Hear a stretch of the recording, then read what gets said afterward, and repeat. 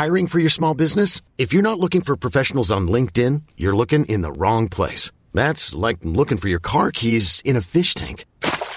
LinkedIn helps you hire professionals you can't find anywhere else, even those who aren't actively searching for a new job but might be open to the perfect role. In a given month, over 70% of LinkedIn users don't even visit other leading job sites. So start looking in the right place. With LinkedIn, you can hire professionals like a professional. Post your free job on linkedin.com/achieve today.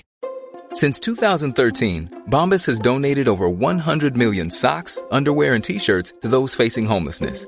If we counted those on air, this ad would last over 1,157 days. But if we counted the time it takes to make a donation possible, it would take just a few clicks. Because every time you make a purchase, Bombas donates an item to someone who needs it.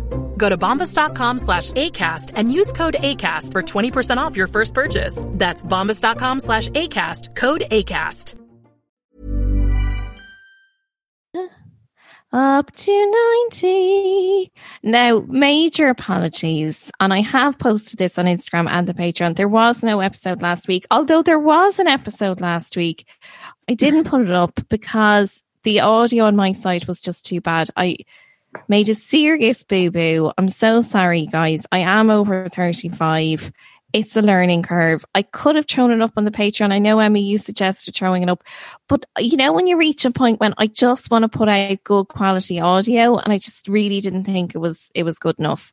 So that hour and a half episode, I'll see, can I do something with it? I did try everything I could. I'm not sure it's ever going to see the light of day, but we are very, very sorry. Well, I am. Could you put up the Zoom video of it and then just put like... Do you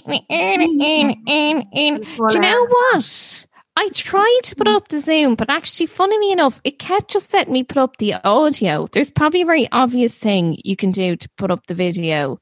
Or if there is. We could lip sync to the video and try and remember. Do you know what? I could give it a go, maybe. Maybe I should try that.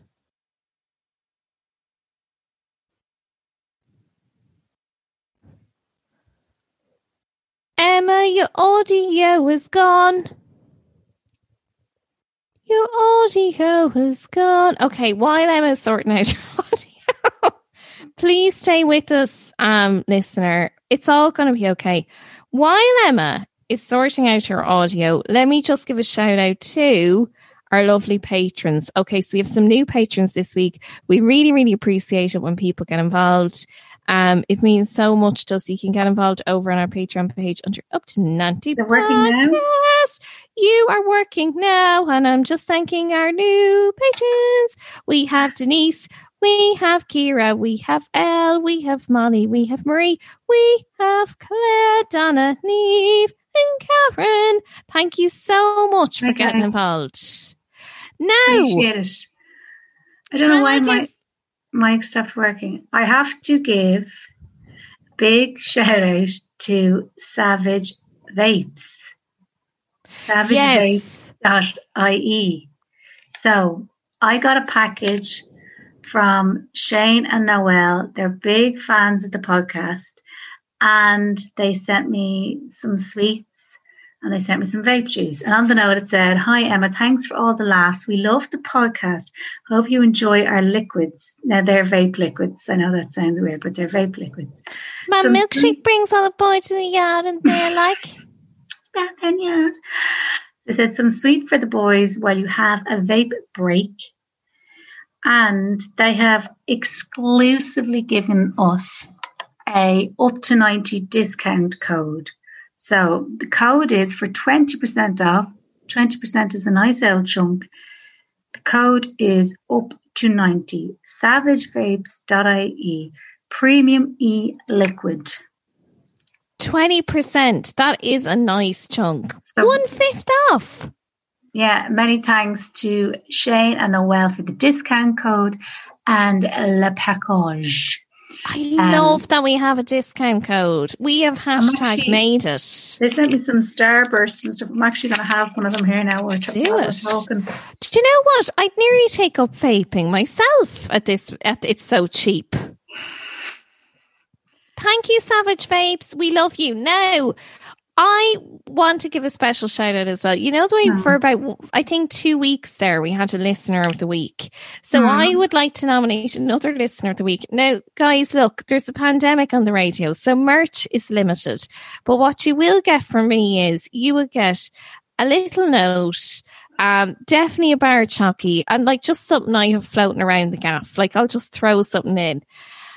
I want to give a very special shout out to a Danish listener called Donovan, who got in touch.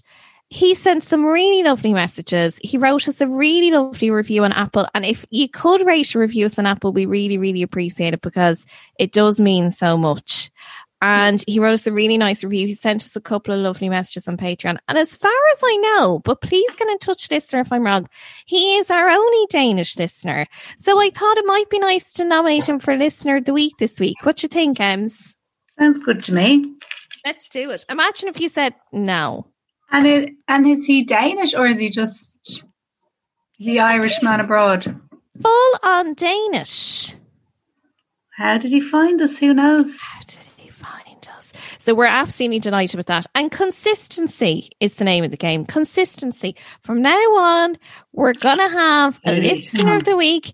Every single week, it's going to happen. Now, come here. Do you know what I have for you this week? Oh, before I get into what I have for you, my auntie rocked up to the gaff today. Sorry, it's all go. It's all go. Can we just fucking calm it down a bit?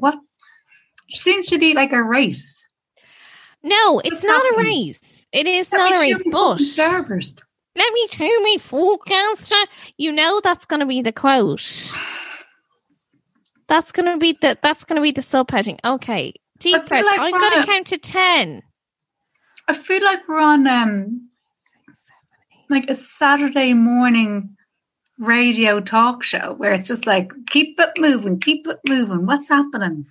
Anne, you've written in. Oh, you poor I'm not thing. used to this tempo. Kidney stones, they're very sore. Get in touch, guys, if you've ever been in hospital. Okay, here we go. 715 815. Mama, Spice Girls, happy Father's Day weekend. Okay.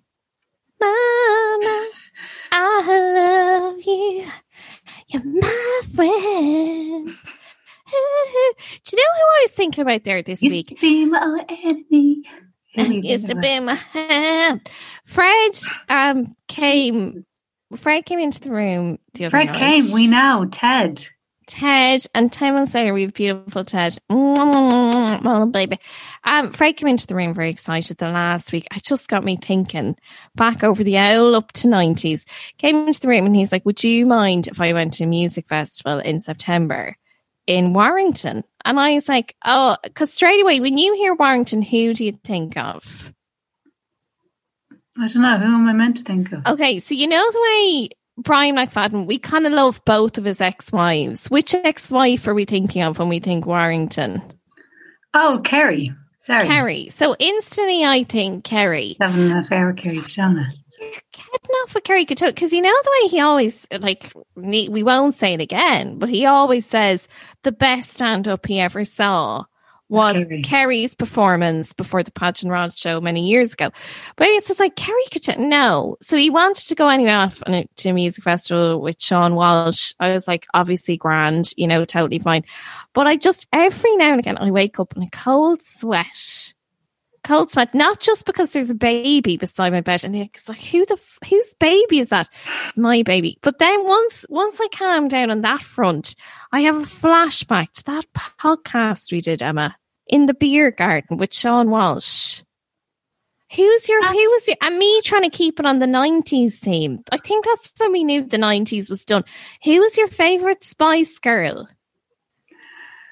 And he made us guess, and I guessed, Judy, and then you were just sitting there, all in the know, baby. And he just looked at you like, baby. Judy, I don't think... What was your favourite Spice Girl song? And I think at one point you told me to shut the fuck up. I was like, Emma, it's a 90s podcast. Keeping it on brand. Judy, can we bring up these kind of things like after the pandemic? I know. Come on. Yeah, you're right. I'm sorry. Oh, God. And then we say things like, did you see the ICAs are on 12 grand a month?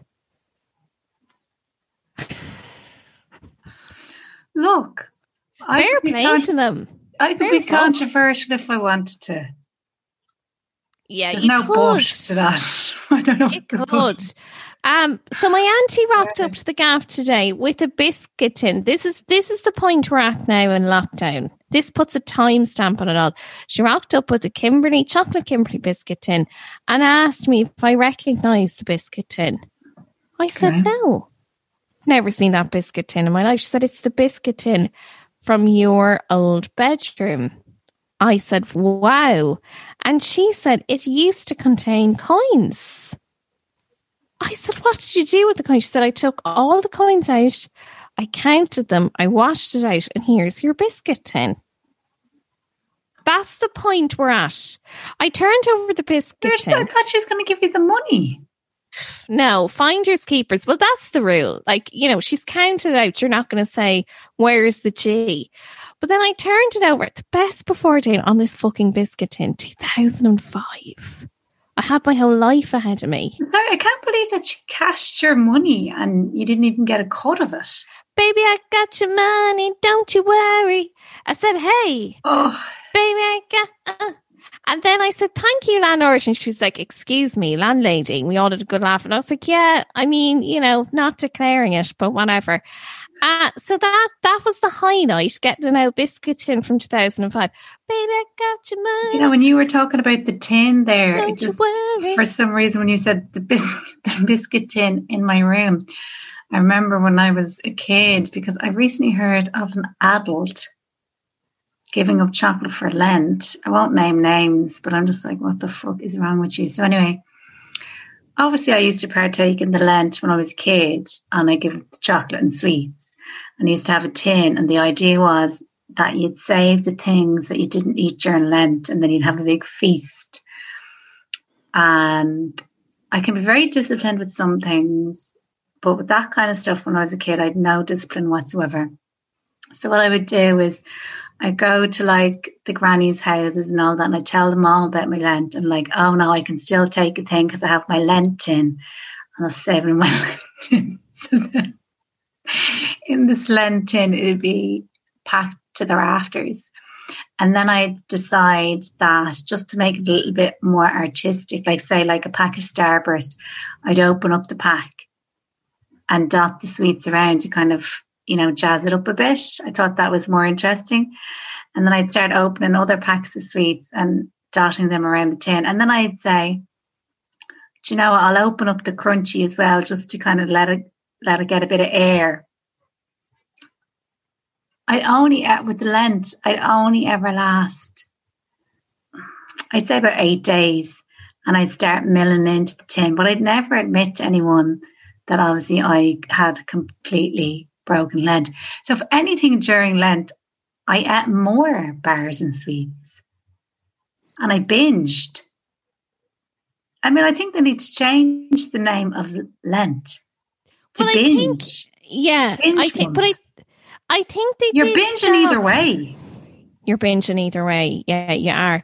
I think that's what Jesus was at in the desert. A lot of binging. That's what I like to think. Was that what it was all about? Probably was. I think he was just having an old binge. I would have to say, do you remember the 24-hour fasts we used to do when we were younger? I think they've done away with them completely. Have they? Do you remember everyone was never did a 24-hour fast? Oh, I used to be very competitive about the old 24-hour fast, but I think they just did away with it. Yeah. As a child, it's fairly ridiculous going into school on the 24-hour fast. Yeah, no, I think everyone ridiculous at best. I mean, I think everyone put the 24-hour fast in the old confirmation club box and just said this is not a good idea. Confirmation club?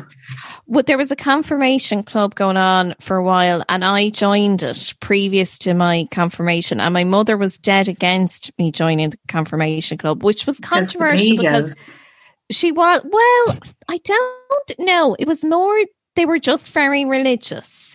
And we did. And you know what? I must come up with a way to get the episode, because we discussed religion last week in the episode that never was.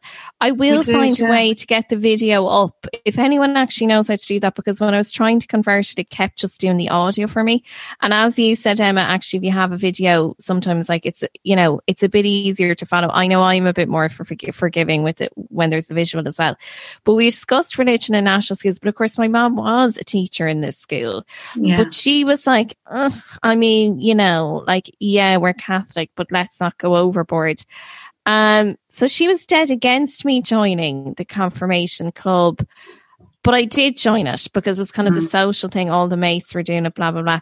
But I knew where to draw the line. I mean, obviously, when it came to the pledge, I was like, no, like first year is tough enough. I definitely, you know, I'm going to have to leave myself. My dad made me take the pledge. I wanted to take it to 16. He made me take it to 18. That fucking backfired, didn't it? I just knew. I was like, no, I just feel. But like at the same time, who did 12-year-old Emma think she was saying, no, I'll take it to 16. Then after the confirmation, yeah, me and Isabel just went and had a smoke straight away. Now, I wasn't on the smokes then, but I had access to the smokes. You'd access to the smokes. What was your confirmation outfit? I had, let me tell you, I had a pair of ducks. Yeah. I also had a pin. I had a pinstripe. Wait for it. This is not a drill. Yeah. I had a pinstripe 3-piece suit. Nice bootleg, white blouse, Doc Martens. That was my confirmation look. Do you know, it's not dissimilar to mine, and I went completely different. Most of the girls in my classes, I remember, if you were in my class and this is not you, please get in touch, but there was a few very glam people. I'll describe one of the glam outfits, but I'll describe mine first. So I had a pair of kind of olive green Ellesse canvas runners, you know, kind of like Vans. Nice, yeah.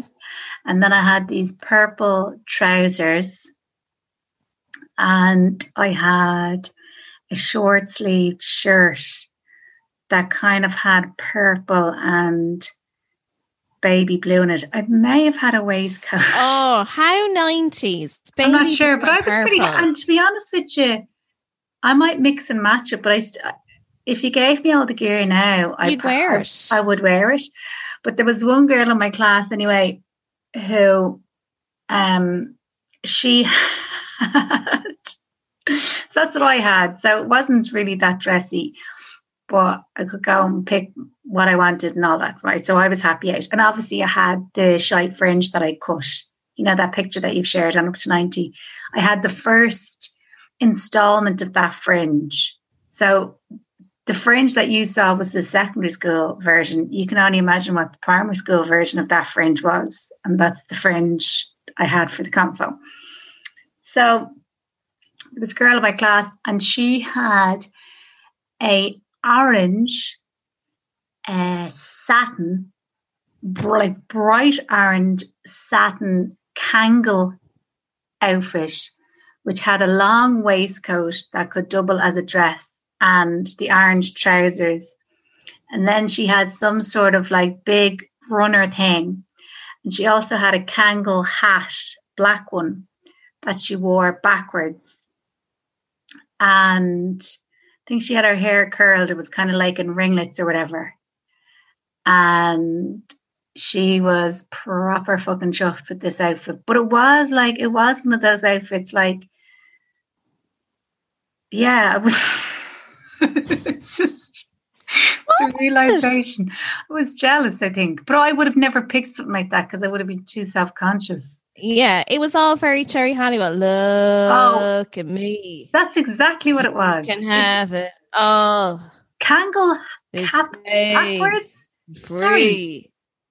I couldn't wear sunglasses until I was in my 20s. I was hardly going to wear a Kangol cap fucking backwards. But I tell you this much now, my eyes are irrevocably damaged. Because I did not have the balls to put on a pair of sunglasses until I was like 32. I just said to myself, who am I? to deserve sun protection. Protect my corneas from the sun's rays. Oh, look. Don't worry about me over here. My corneas. Oh, look. Honestly. No, I insist. I insist you take these. Honestly. Actually, what is it all about that we don't feel comfortable wearing sunglasses? I mean, I'm fine now, I think, but well, I just remember hats is my one now. I have to build up a slow relationship with a hat before I'll wear it. Like, you know, my squirrel hat, I'll wear that perfectly happy, but I have to. It's a long course of a hat before I'll just wear it willy-nilly. I do love when I'm at a comedy gig and everyone's bopping about saying, oh, it's a great gig, isn't it? Great energy, great vibe. And I just say to myself, am I the only person here who couldn't give a fuck? Like, this is just, I need to get the fuck out of here. And then thankfully, like a vision, Emma will rock up that stairs with her Russian hat, her vape, ask around, say, does anyone know, do I have to pay for the parking? Yeah, okay, I've got 20. Can I go on? Because I'm just paid up for another 20 minutes. And I was like, do you want to, we're doing pints after. I was like, done. Can I go now? If that's okay. Could you call them back from the break? Because I just don't want to run out of the car. I like the meters. No, I just need to. I've got a bag of shopping with me. You've got a bag of Starburst. How many times? Sure, I used to rock up to the International with a bag of copies. Talk about getting your vibe on. Just sitting there correcting everyone else, chatting, living their lives. I'm just sitting there. 7 out of 10. Like, just. No, well, I don't know if it was the life for us. No, I think this is a better life for us for sure. No, I respect that person in the orange satin. So do I, to be honest. I'll tell you about the hat. I'll tell you about the hat situation. I met a friend of mine within my 5K this week, and we said we'd go for a walk. Just to be different. We said we'd do an old shoe load. So we went to the local beach, which is within the 5K, and hilariously, so this friend of mine who also lives within the 5K, but you know, like, it's the country. We all, like, everyone drives when you're in the country. So she's in her car, I'm in my car. So I'm following her, going down to the beach. We meet a car coming up at the very top of the car park. So we've gone down the Bohereen. It is kind of a Bohereen to get to the car park. This woman meets her at the top, the mouth, if you will, of the car park in her Jeep, and she's refusing to reverse. So I kind of laughing off. I'm like, this is a bit ridiculous now, but I'm reverse. And I think I'm laughing away to myself thinking, this is just mad. What is this woman like? You knocked down an old woman. Look. You plowed a woman in her 90s down. Not quite. So I reversed. Yeah. And also, my friend also reversed. So, like, we're all taking this in, you know, in good humour. So I'm reversing. And my friend reverses. So we come to a point, I'm like, she can get past now. So I pull in and my friend pulls in. But hilariously, the woman doesn't drive on.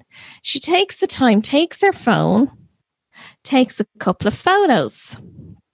So then she comes up. You guys. Of us. So then she comes up to the car, my car. This is funny though. So she rolls down her window and she says, "An bhfuil se all right." So clearly what she was doing was presuming we weren't local, that we were tourists. So she was going to catch us out by speaking Irish. But I spoke Irish back to her. So it's like, oh yeah, Hami Gadil. I was like, oh, Philip, like, is there a problem? We were just to talk to you and such as the hike shoe load. And I was like, oh, like, you know, talking me to, like, you know, Orvon's chocked in Airlight or whatever. We come once a week at least. Blah, blah. I was like, yeah, Visa Capagriv, not your cut for your shoe and stuff. I was like, I don't know what was happening there. And then I was like, Vagak was all right, lads. And she was like, oh, yeah. And I was like, oh, Capas Grev Rodig and Kardashian Carter, were they like, I was like saying, oh, I thought that there was something wrong with the car or whatever. And she was like, no. So your one's face is like, oh, like feck. Anyway, she was like, feck it anyway. This is like really not going to plan. So then my buddy runs up to the car and she's like, sorry, what are you doing taking a photo? Because, I think everyone's at this point in the lockdown and none of us are going to go out on a hashtag end the lockdown protest. Absolutely not. But my buddy is the most compliant like she's such a gorgeous person, really gentle, but this just pushed her over the edge completely because this person presumed she was a tourist. And what was she basing it on? Was the car edge? This is the thing. No, it wasn't the car edge. This is the thing. And I did explain now, and I did say to the buddy, and she's like, you're probably right.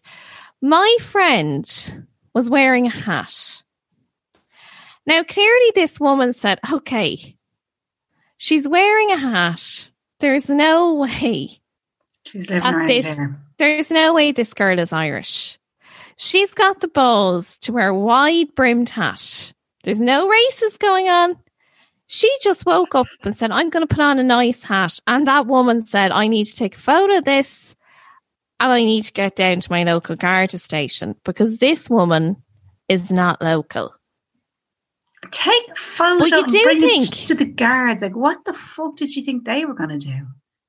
Terrible, I'd imagine what she was going to do. Well, Maria, but obviously this is just for intimidation purposes.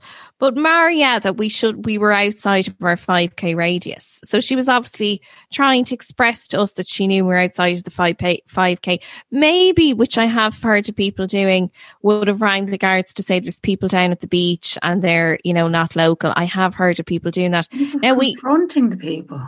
Well, do you know what? We're at the stage, and I had a chat to my buddy about this because, like, she was so enraged because then this car sped off, and like obviously. So when your mate said to her, "Sorry, like, what are you doing taking pictures of the car?" What did she say? Sped off. So she has said to me, like, "Oh, Vishav, all right? Are you all right?" And then I replied to her. She's like, "Oh yeah, Hannah Grace just a Gorshu load. Yeah, we came down for a walk." And I said, oh, I thought there was a problem with your car. Anyway, so my friend comes running up, says this to her. This lady speeds off. Obviously, my mate is just infuriated because she's like, this is such bullshit. I come to this beach all the time. Like, aside from the fact she was so rude and we had to reverse all the way down the road. Like, but what I was saying was, I was telling Fred about it after when I came home. I thought from both points of view, it really shows... and as I said, like, we're absolutely not like hashtag end the lockdown, people at all. But it really proved to me just how pushed to the edge, pushed to the brink people are. Because, this woman, even though I was like, God, that was just so horrible that she would make this presumption that we weren't local and just go to, because you just can't make that presumption that people, because you don't know somebody to say that they're not local. And then to do that and make such a song and dance about the pictures and all this, it's not how I would go about things. But also, I get people's frustration if they do feel people are going beyond their 5K, not sticking to it. And then my mate, who's being made to feel that she's doing something wrong, and like, there's absolutely nothing you can do now. Like, meet your mate and go for a walk on the beach. And if you feel like people are getting thick with you about that, it just, like, I've never seen my mate so pissed off, but it just really struck me. I came home to Fred and I was like, I could actually see it from both sides, that people now are just at the stage where they're kind of cracking up a bit. Okay, well, first of all, I feel like this would have been a nice segment on Claire Byrne for you. This story would have been... Well, she's your co-presenter. When are you going to put a word in for me? Well, I think, personally, this story could have moved a nation.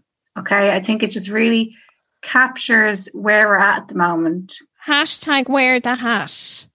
So, I mean, if that doesn't take this podcast to where it needs to be, I don't know what will. Second of all, you see, it's a funny one because, like, the way I love going up to strangers and giving them shite. But I have never gone up to anyone in lockdown. I've seen people in shops not wearing masks. I I think it was on like, we're only 2 weeks in, and whatever it was, obviously not 2 weeks in now, but like at the very start of lockdown, there's already like, you could smell it in the air. People were going mental already at the very start. So there's just that, it's like underlying hysteria. I know it doesn't make any sense, underlying hysteria, but like, I just think there's a lot of people out there now who are just ready to kick off. Like if a leaf brushes their shoulder, they are just gonna go. But you know what? That's why even on Saturday, it's like I could smell the volatility in the air. Yeah, like she didn't want to stop the spread of COVID. She wanted to feel something.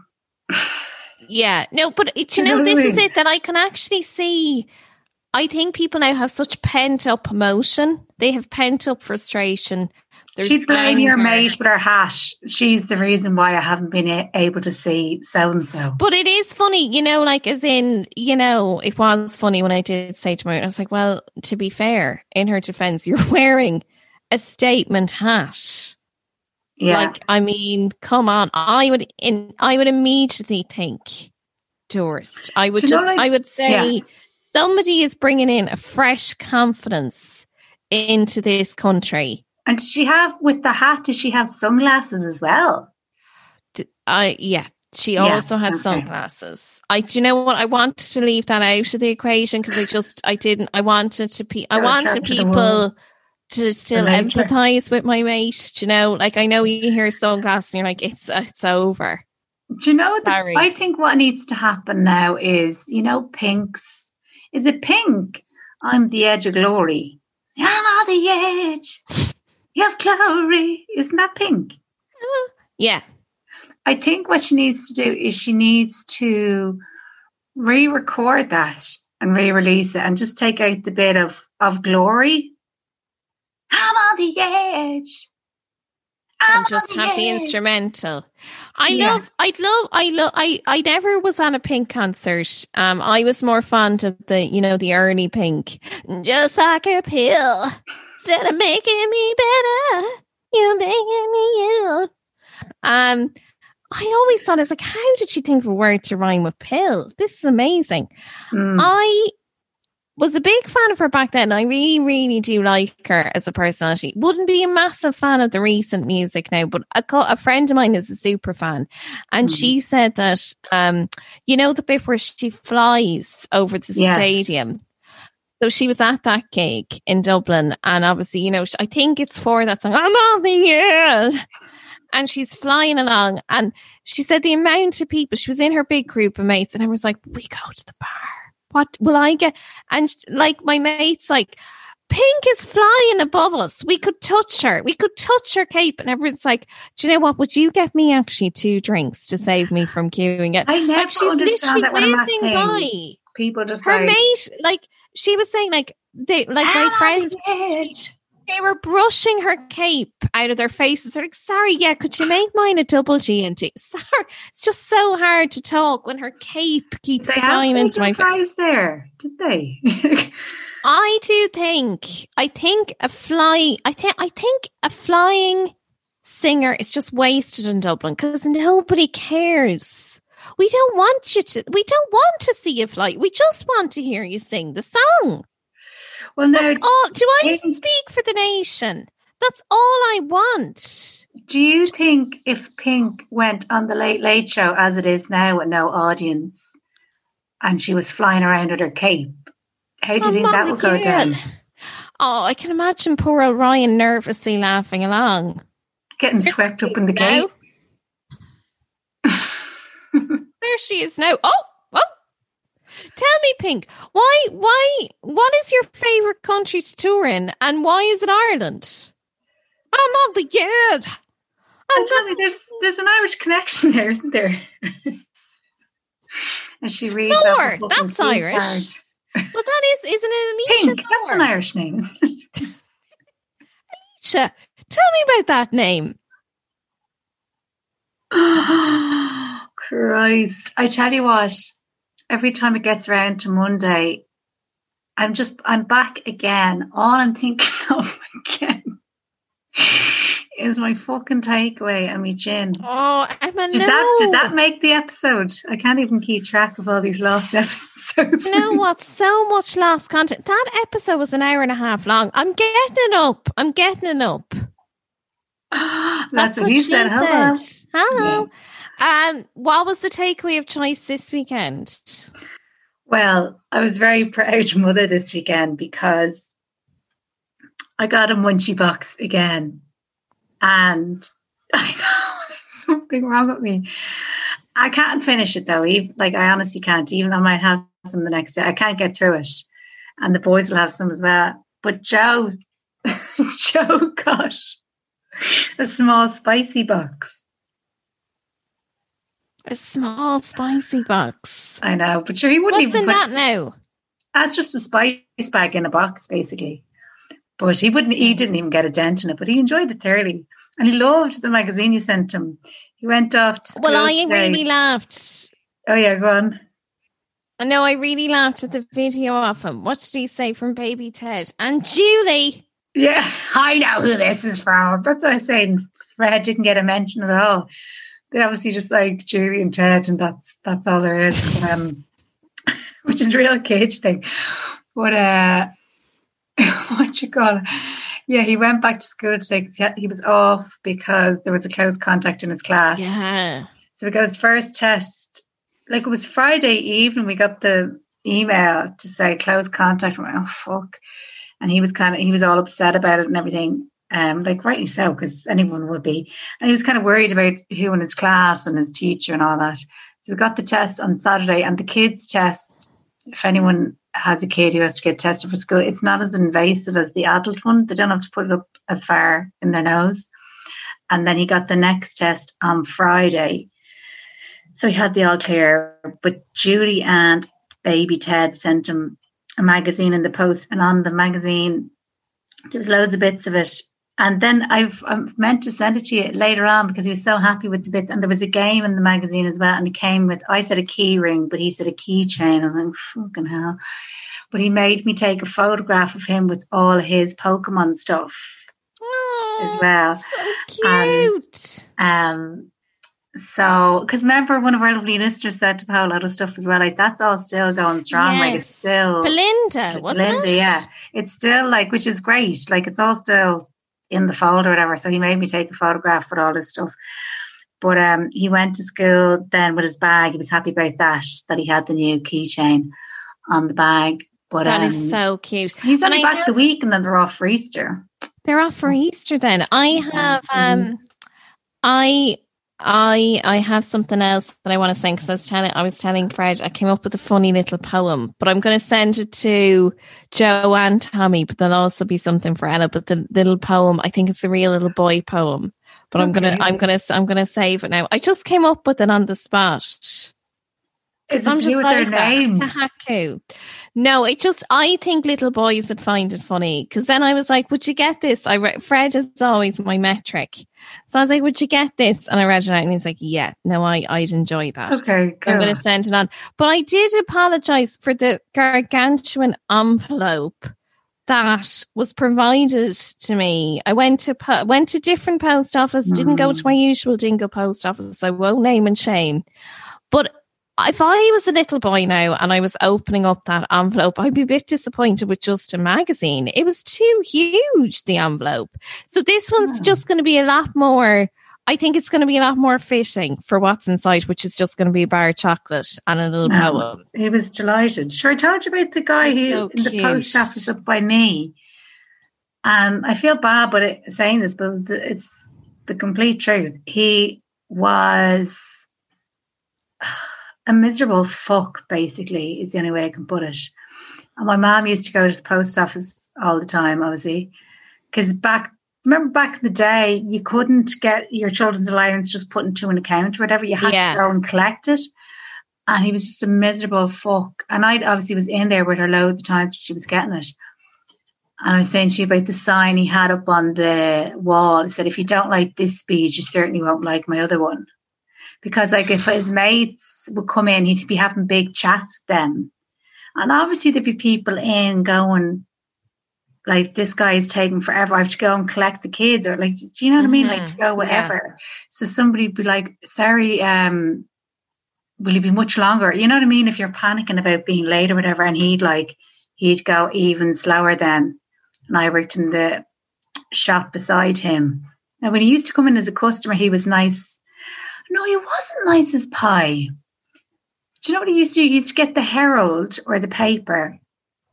And what he'd do is he'd come in and he'd just have the exact money and smash it down on the counter and walk off. And at the odd time, if he was in the mood, he might not in the mood, in a good mood, not in the mood. He'd say something, but he kept saying to our boss that we were leaving on the radio. Which, as I told you, the man was the one who locked up. So we were in there like rolling the spliffs, whacking out the tunes. Like, it was a fucking old person's corner shop.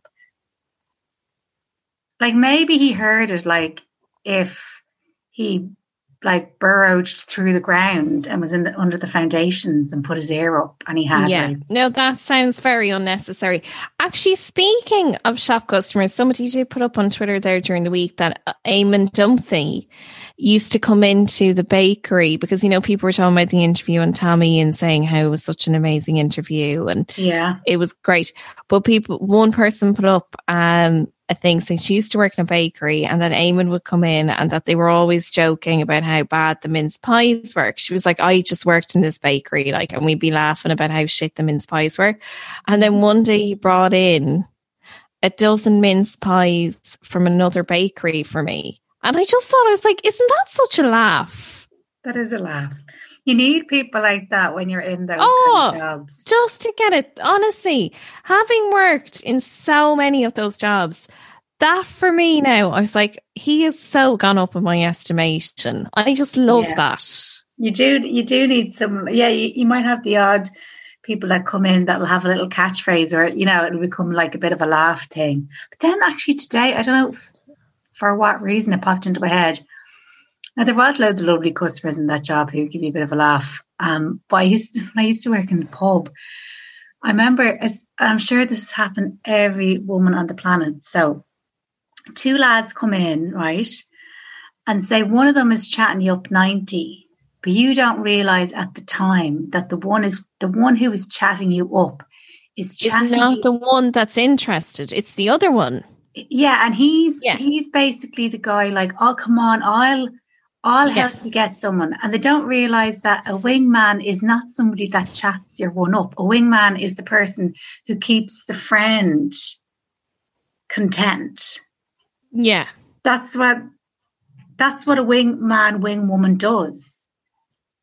So the friend is chatting me up 90, right? And it's like it's a weeknight, so it's fairly quiet. And he's like, I won't say he's not Mr. Bravado, but he's all like outgoing and charming. And the friend's just kind of sitting there, like putting in the odd word. But like in my head, I'm like, God, the friend's real. Like, why does he keep getting involved here? But like, whatever, we're all just having a laugh. And then what happens is the friend asks me to give me his number, or to give me my number for the friend. And I'm like, what? And then the friend goes, yeah, can I get your number? And it all of a sudden became really awkward and uncomfortable, that I felt like mad pressured to give the number. Mm-hmm. And I actually, because you're like, you know the way, like you're in work, so you're like, oh God, this is really awkward. And I gave the real phone number, because I was like, God, if I don't give the real one, then they'll be like, why didn't you give your real phone number? I don't fancy the friend, or I have no interest in the friend, or whatever. And then I think he messaged me. And then I don't know what I did. I must have messaged him back, because I must be like, oh, he's a customer. I'm going to see him again. I'm going to have to deal with this. But I probably just like put a stop to it straight away, like in a real like nice way. They came in the following week, and the friend started giving out to me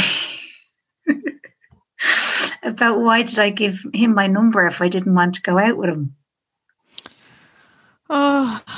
And I was like, it was such an awful. I know that sounds like okay in the grand scheme of things of experiences. No, but but you know, these things kind of like come back to you gradually, and you were made to feel like you stupid little slut. Yeah, but sure, it's basically just the message. And you're like, you had me cornered and yeah, it's so. But you know what? my It's job so is to be obvious. nice to you. Like, this is a It's really so awful situation. it's so of its time, isn't it? Sure, I used to work in a music shop in Dingle, and the amount of times guys would come into me, and what really frustrated me was that like a lot of the musicians would come in and like ask for your number, and that's very, very awkward because they all knew I didn't have a boyfriend, and no more than that. Like this, it's like known for being like its claim to fame was that it's the smallest shop in Ireland, so it's tiny, physically tiny. So there's only room for a few CDs, me, a tiny counter, a couple of Byrons, and a CD player. And so I'm pressed this CD player, and they come in asking for your number, knowing full well that you have no boy. Like, it's just so, what do you do? It's just, I mean, obviously now I would say I'm very flattered, but no, thank you. But back in the day, I had no tools for saying, no, I don't want to give you my number. It's very awkward. Like, at least in a pub, you can kind of go off, pretend like you have to kind of go and do something. But like on a quiet weekday, there's only so many fucking glasses. But you can't win, because I often would have had that if you didn't want it. Why were you talking to us then if you weren't interested? But this is it. I was just about to say, I've often have that where being nice is thrown back in your face, and you're made to feel you're essentially slut shamed for being nice to someone, that you're like a prick tease or whatever it might be, or that you're thirsty for attention or whatever. Like, there was just no winning whatsoever. It's just very awkward. Very awkward. It's just, but it's, you know what? It was the more I think back to going out and being in my early 20s, late teens, early 20s, even late 20s, going out into these situations. Oh my God. They were just so I think grim. It was easier. I think those kind of things were easier when you were 8, but I think those memories of like when you were in work in a place. Well, I think, but I mean, work is like, it's an extra layer of, I'm getting paid to be here. Like, I have to be here. Like, and I used to get that a lot. I have as to well. talk to you. It's not me. If I say what would you like to order, it's not me make the first move. Well, I was going to say I used to get that a lot when I was working illegally in Australia. I was waitressing, and I used to get a lot. Like, not a lot, but I got a good few customers asking me for their number, and I used to get really pissed off because no more than that, you're like, this is my job. It's weird. I mean, the flip side is, I suppose, like, no, I don't want to do that internalized misogyny thing of, if they, felt like there was a connection, blah, blah, blah, because I always found it so weird. But I was on a Dublin bus once, and I was getting off at the last stop. I was the last person on the bus, and the driver, I went up and he looked in the mirror and said, "Oh, you are cute. Would you like to go on a date?" And you just think to yourself, this is the last stop on the bus. I have to laugh you off because I can't tell you. By the way, he was like really old. It was like so gross, so gross. And I just not often, but more than once in the last few years, I've actually thought back to that moment and just thought, I really wish I rang Dublin Bus. But you know why I didn't? Because I was like, no, I don't want him to lose his job. But imagine saying that to, like, asking someone out when they're trapped. The doors are closed. Yeah. I cannot get off the bus. But yes, you're like, oh, I don't want to jeopardize his job. Like, ugh. I know. I did that with a driving instructor. How creepy is that? Do you know what, though? I think driving instructors are kind of creepy because I had a creepy driving instructor as well. And he took money from me for 10 lessons. And then I moved to Cork and he owed me for 7 lessons and he never gave me the money back. And any time we were doing the driving lesson, he would be taking calls from other women he was instructing. And it was always this, "Oh, hi, Sharon." And then Sharon would be like, "Oh, I don't know, am I going to pass? I don't know, am I going to pass?" And then he'd be like, "You're going to pass, Sharon. You'll be great." Like, it was just, and I'm sitting there like in the Phoenix Park trying to go around to roundabout. And then he gets off the phone and he's like, let me tell you about Sharon. Give me the full story. And then someone else rings. And he's like having and then he's telling me, you know, this is just my day job. Yeah, go into first gear now. Yeah, this is kind of just my day. Yeah, clutch. I'm really into music. That's kind of what I do. Like but I think it does attract a certain type of person. Well, the first fella I had for like the whole rake of them, he was kind of like a small fella, and he had one of like, you know, the Bluetooth. They're never tall. Bluetooth phone thingies. What are they called? Where you clip to your ear. Yeah, because you know the way. I know the one you're talking about. Yeah. So he had one of them. So I was like, okay, which was like absolutely glued to his ear. So I did the lessons with him, like grand. Do you know what I mean? Like taught me how to drive absolutely fine. But then you see, I did the extra lessons.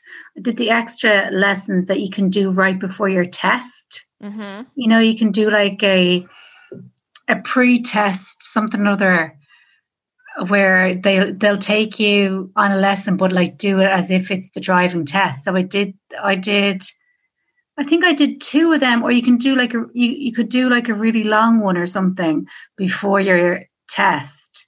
And they'd bring you to the test centre and go back with you then in the car.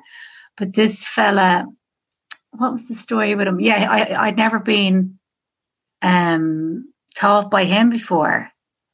And he asked me out in the car before my test. Do you know when I got my license? And then had to get picked up by him after the test. Oh, Emma.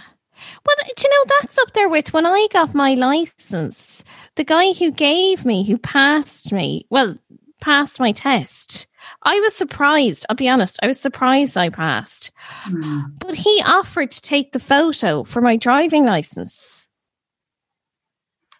And I was like Homer in the hedge, like nervously laughing as I reversed out of there, clutching my pass. So he's like, I'm not messing. I can take the photo for you if you want. Like the shit that we have to put up with. Christ almighty. Do you know, just as we were talking about driving instructors, do you remember in the Journal last year, they had a few complaints about driving instructors. There was a couple which I thought were funny. I just found them here now. One teenager got in touch to say, this is from 2019 now, so I presume the complaints would have been from 2018. My driving tester rolled down his window and proceeded to shout at the roadworks man, your fucking road system is fucked. The 2 men then argued and shouted across me while I was sitting there shaking and stressed. I was in the middle of the 2 men. I then had no choice but to continue driving as the vehicle was in the way. Sorry, Robin. I found this very stressful as I was in the middle of a test. Anyway, like obviously she failed the test because you know, like as in, even though I say like that was so creepy, I still wasn't going to make a complaint about your man because like I was I need this license. So then there was another one which I found funny. Oh yeah, and then the other complaint. Another driving instructor was complained about as well. So this person said, as I began to drive out of the test centre before we ever reached the exit, she asked me to pull over and roll my window down so she could ask a woman walking her dog if she had a bag to pick up her dog's waste. Imagine sitting there doing your test though. I thought this was most unprofessional behaviour. You would not believe the amount of people, and it happens to my dad all the time, but I think he just has that kind of face, where people passing by or in cars will say, I hope you have something to clean that up with. And the dog's going for a fucking piss. I'm like, well, if you have a power hose, by all means, get it out. The dog. People said that to you. Yes, the dog is taking a fucking piss. Or people have said that to me as I'm getting the bag out of my pocket. I have never once let the dog shit and walked away from it. Like, sorry, do you want me to get my hand ready under its fucking arsehole and catch it? Is that what you want? Is that the level of fucking dog ownership commitment. Yeah, but to be fair to that guy saying that stuff to you, like, you shouldn't have taken his number if you didn't want to go on a date with him.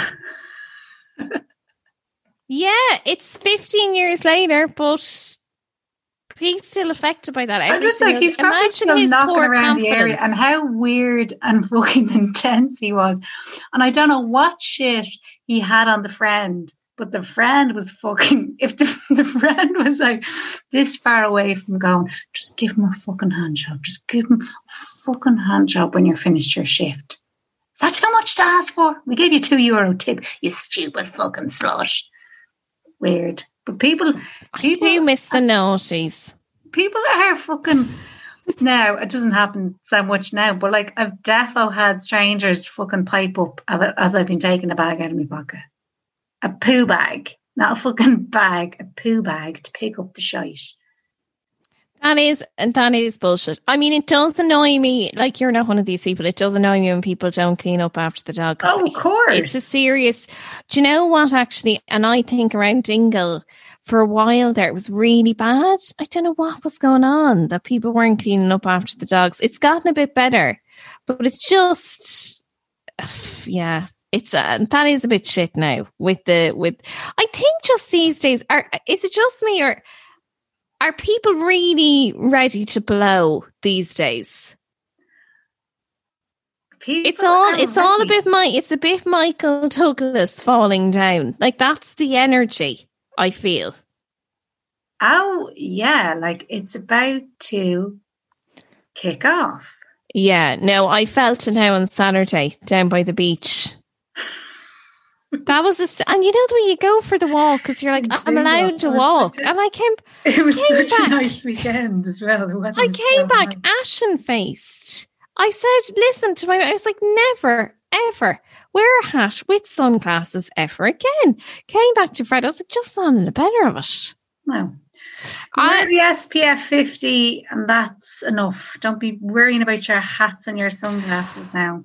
Can I read just a very quick article? Did you see, I presume you did see it, yesterday in the Sunday Independent, there was a depiction of Mary Lou as a witch. I'm seeing all this now, and then there's lots of debate. And you know, I went on Twitter today, I put up a tweet, and I was like, I might as well stay and have a browse. And then I was like, what's going on? Everyone's fucking kicking off about something.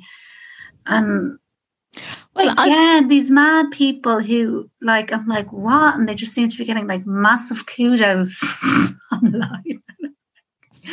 What's happening? Well, I feel like the people, I mean, hate is a strong word, but the people I respect least are always killing it on Twitter. So I just think that just means Twitter is not the place for me. It's defo live by the sword. There's no room for nuance on Twitter. It just, you're in the big time, and then you're cancelled. I think that's how it goes. You're in, you're out. Months to do. It's a big thing, and then it's over. It's like a McDonald's toilet. You know when you go in to use the loo and you haven't bought food, you're in, you're out. No looking to the left, no looking to the right. I wish you were in and out, but the one on Grafton Street's like a fucking maze. Well, yeah, I mean, yeah, but that's just, obviously, it's to put the likes of us off. They're blocked, and there's no toilet roll, and you're just like, I've got Sometimes time. I do rock into the Inter just to use the loo, and downstairs you end up doing 20 minutes, don't you? What's the downstairs one like, though? It's like a fucking wardrobe. But I love the downstairs one because it's got a hall. You've got a sitting room in there. I'm not coming out of there. I get my toasty. 20 minutes in there, sorting out my bag. At least makeup. I get my toast. I say, can I get a toasted sandwich and a tea? Bring it all into the hall, into the loo.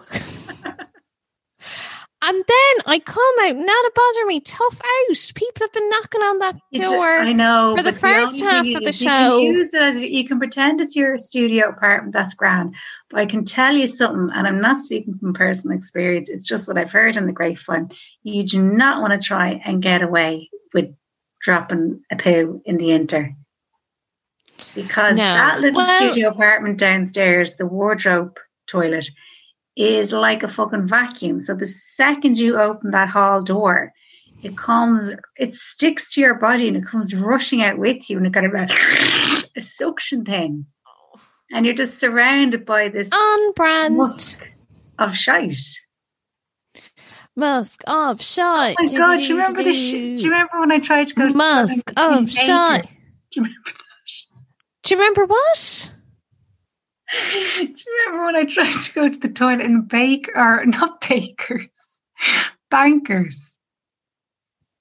Do you remember? I was going to God, that was like, it's like getting into Fort Knox to go to the loo. I couldn't go for a poo in the Crunch in Stag's Head because remember we were saying the saloon doors. And going to Bankers, like, it's grand, it's empty. And she's like, "Are you looking for someone?" I was like, I'm meeting my friend. And I was like, I think she was like, "What does she look like?" No, what does she look like? I don't think there's any women in there, actually.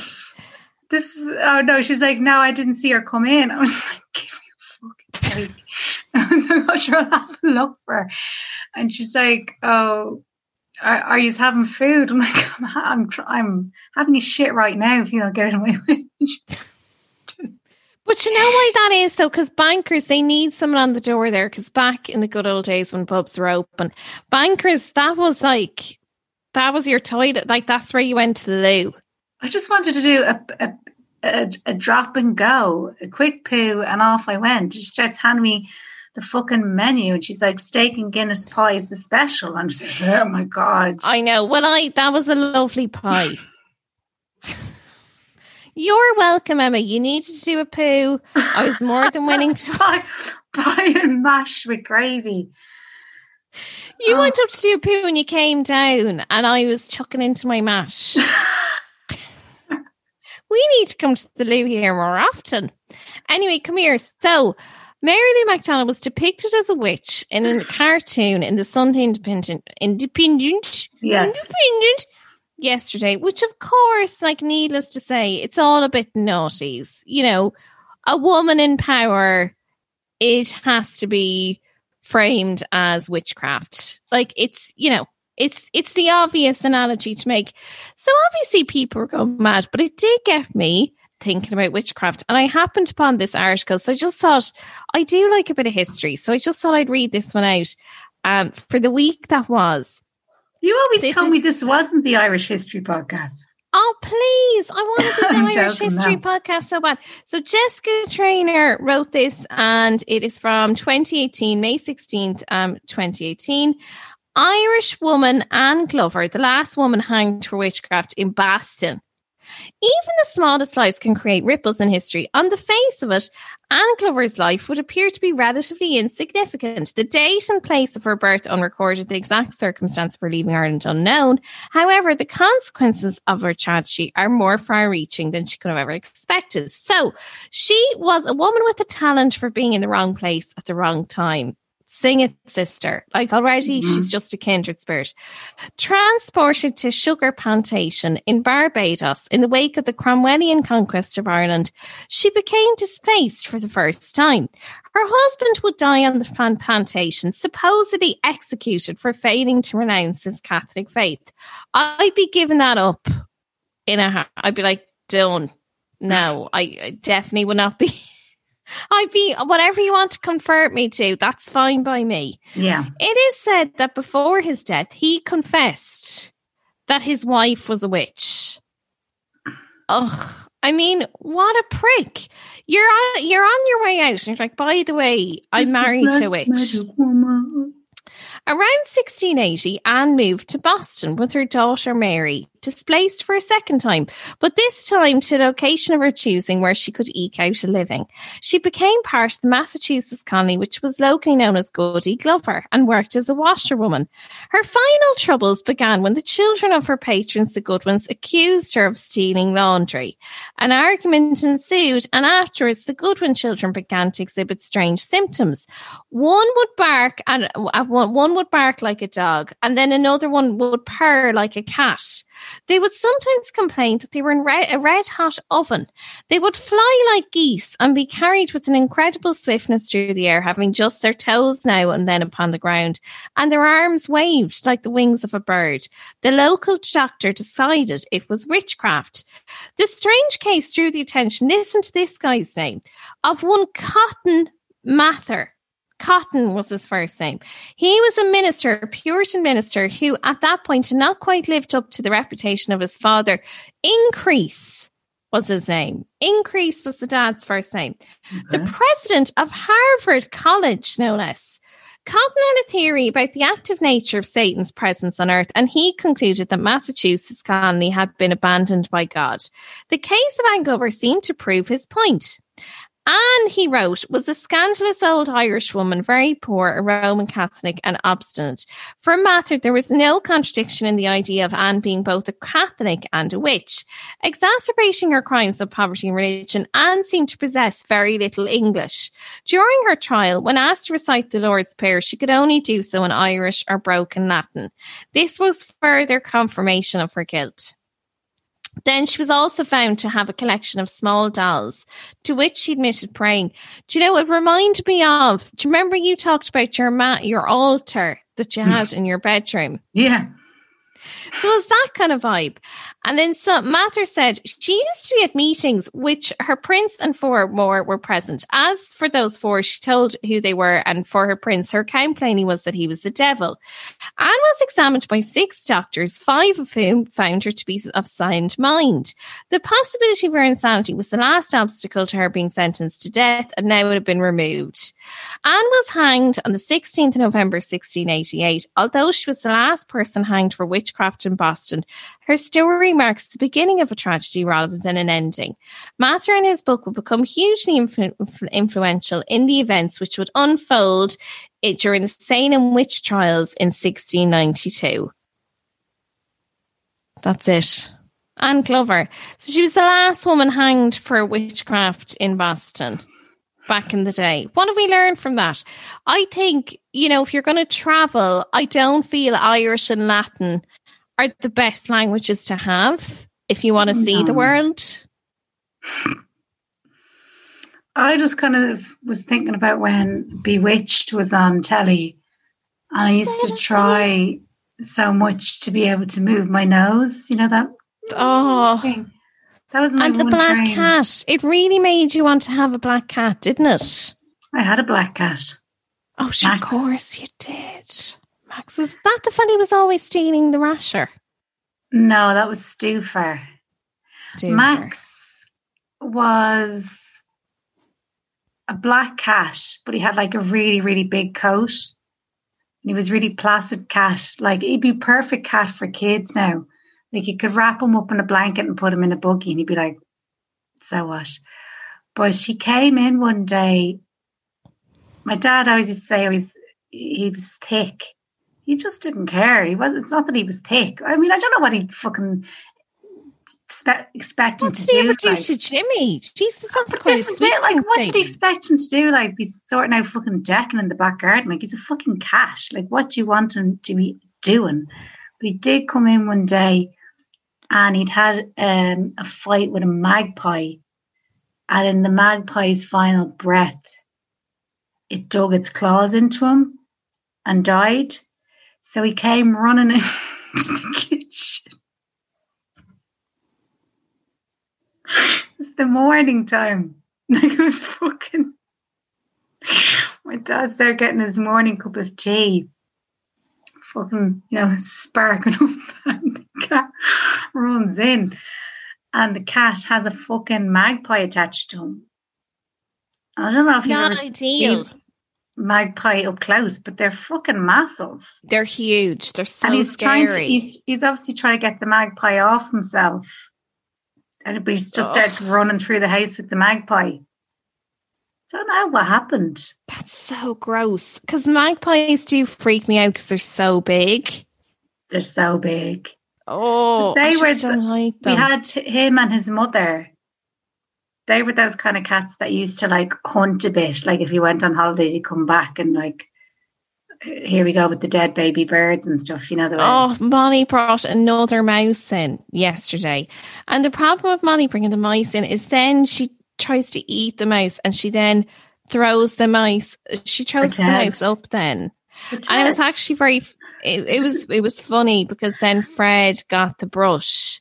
And I was like, because I had gotten rid of the mouse, but obviously Molly had brought it back in because then she regurgitated the mouse later on that evening, and it was the most disgusting thing I'd say I've ever had to sweep up. It was so gross. So I said to Fred, "Would you get rid of that now?" But it was funny because then he was brushing it out the door, and I was like, "Did you get rid of it?" But then he started brushing me out the door. So he wouldn't let me back in. But he was saying, "I got Molly and Ted. Get out. And I couldn't get back in for ages because he kept brushing me out the door. Oh my God. Do you know what Stan did the other day? Me and Shane are in the sitting room. I think it's just me and Shane. I don't know where the kids are. They're in the house somewhere or in the garden. It's me and Shane are in the sitting room. And Stan is there, and he pops off the couch. He goes under the coffee table. He turns his head back over his shoulder and looks at Shane dead in the eye while he proceeds to do a fucking...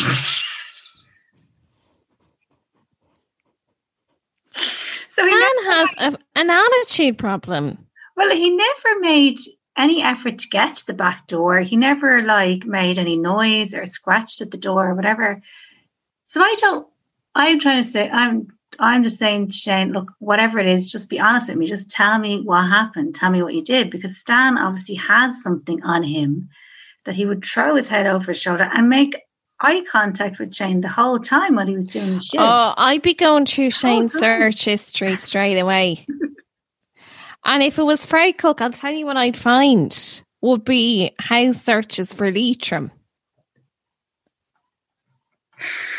Oh, by the way, actually, on a last note, one thing which did make me giggle this evening, before we wrap it up, Elle got in touch on the Patreon to say she'd been listening. We must have said this on an extra episode, but she was laughing. Do you remember when we named and changed? I can't believe we gave... Do you remember the guy I had shifted a few times in Mullingar? And we used his full name, Emma. What do we like?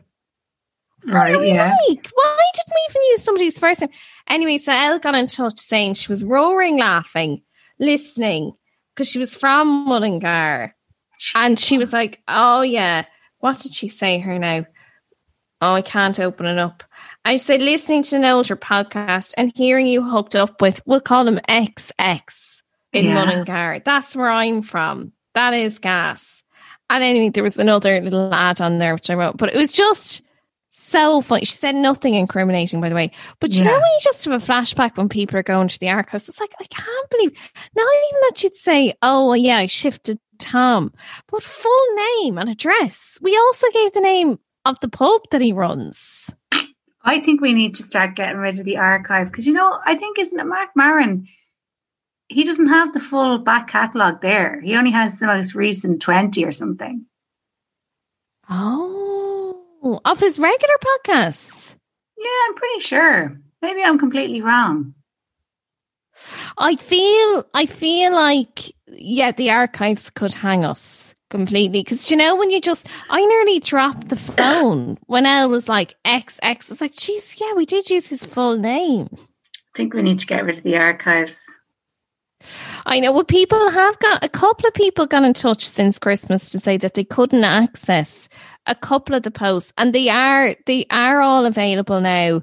So available to all patrons. Yeah. And do you know what? There isn't, well, this sounds like I'm doing the heavy sell, but on the Patreon, there's a lot of content there. That's very, very funny. Yeah. There's, you know what I mean? So I do like having it there for people to trawl through, but it's just funny because some of them, when I say they don't date well, it's just gas because you're like, oh.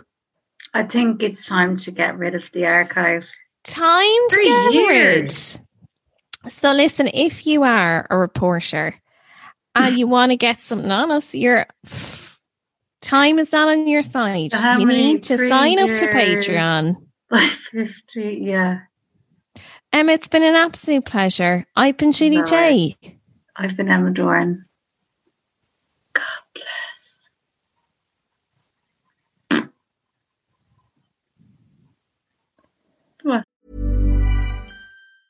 Step onto the legendary clay courts of Roland Garros, where the world's best players battle it out at the French Open for a chance to win a Grand Slam title. Tennis Channel Plus is your place to watch. Stream every court from your phone or smart TV live in HD. See the action unfold as legends fight for glory and new rivalries emerge. Daily live coverage begins Monday, May 20th, with match replays on demand so you never miss a moment. From the first serve to the final point, Roland Garros promises unforgettable moments and new chapters in tennis history. Stream now with Tennis Channel Plus to be there when it happens. Planning for your next trip? Elevate your travel style with Quince. Quince has all the jet-setting essentials you'll want for your next getaway, like European linen, premium luggage options, buttery soft Italian leather bags, and so much more. And it's all priced at 50 to 80% less than similar brands. Plus, Quince only works with factories that use safe and ethical manufacturing practices. Pack your bags with high-quality essentials you'll be wearing for vacations to come with Quince. Go to quince.com/trip for free shipping and 365-day returns. Imagine the softest sheets you've ever felt. Now imagine them getting even softer over time. That's what you'll feel with Boll & Branch's organic cotton sheets. In a recent customer survey, 96% replied that Boll & Branch sheets get softer with every wash. Start getting your best night's sleep in these sheets that get softer and softer for years to come. Try their sheets with a 30-night guarantee. Plus, get 15% off your first order at bollandbranch.com. Code BUTTERY. Exclusions apply. See site for details.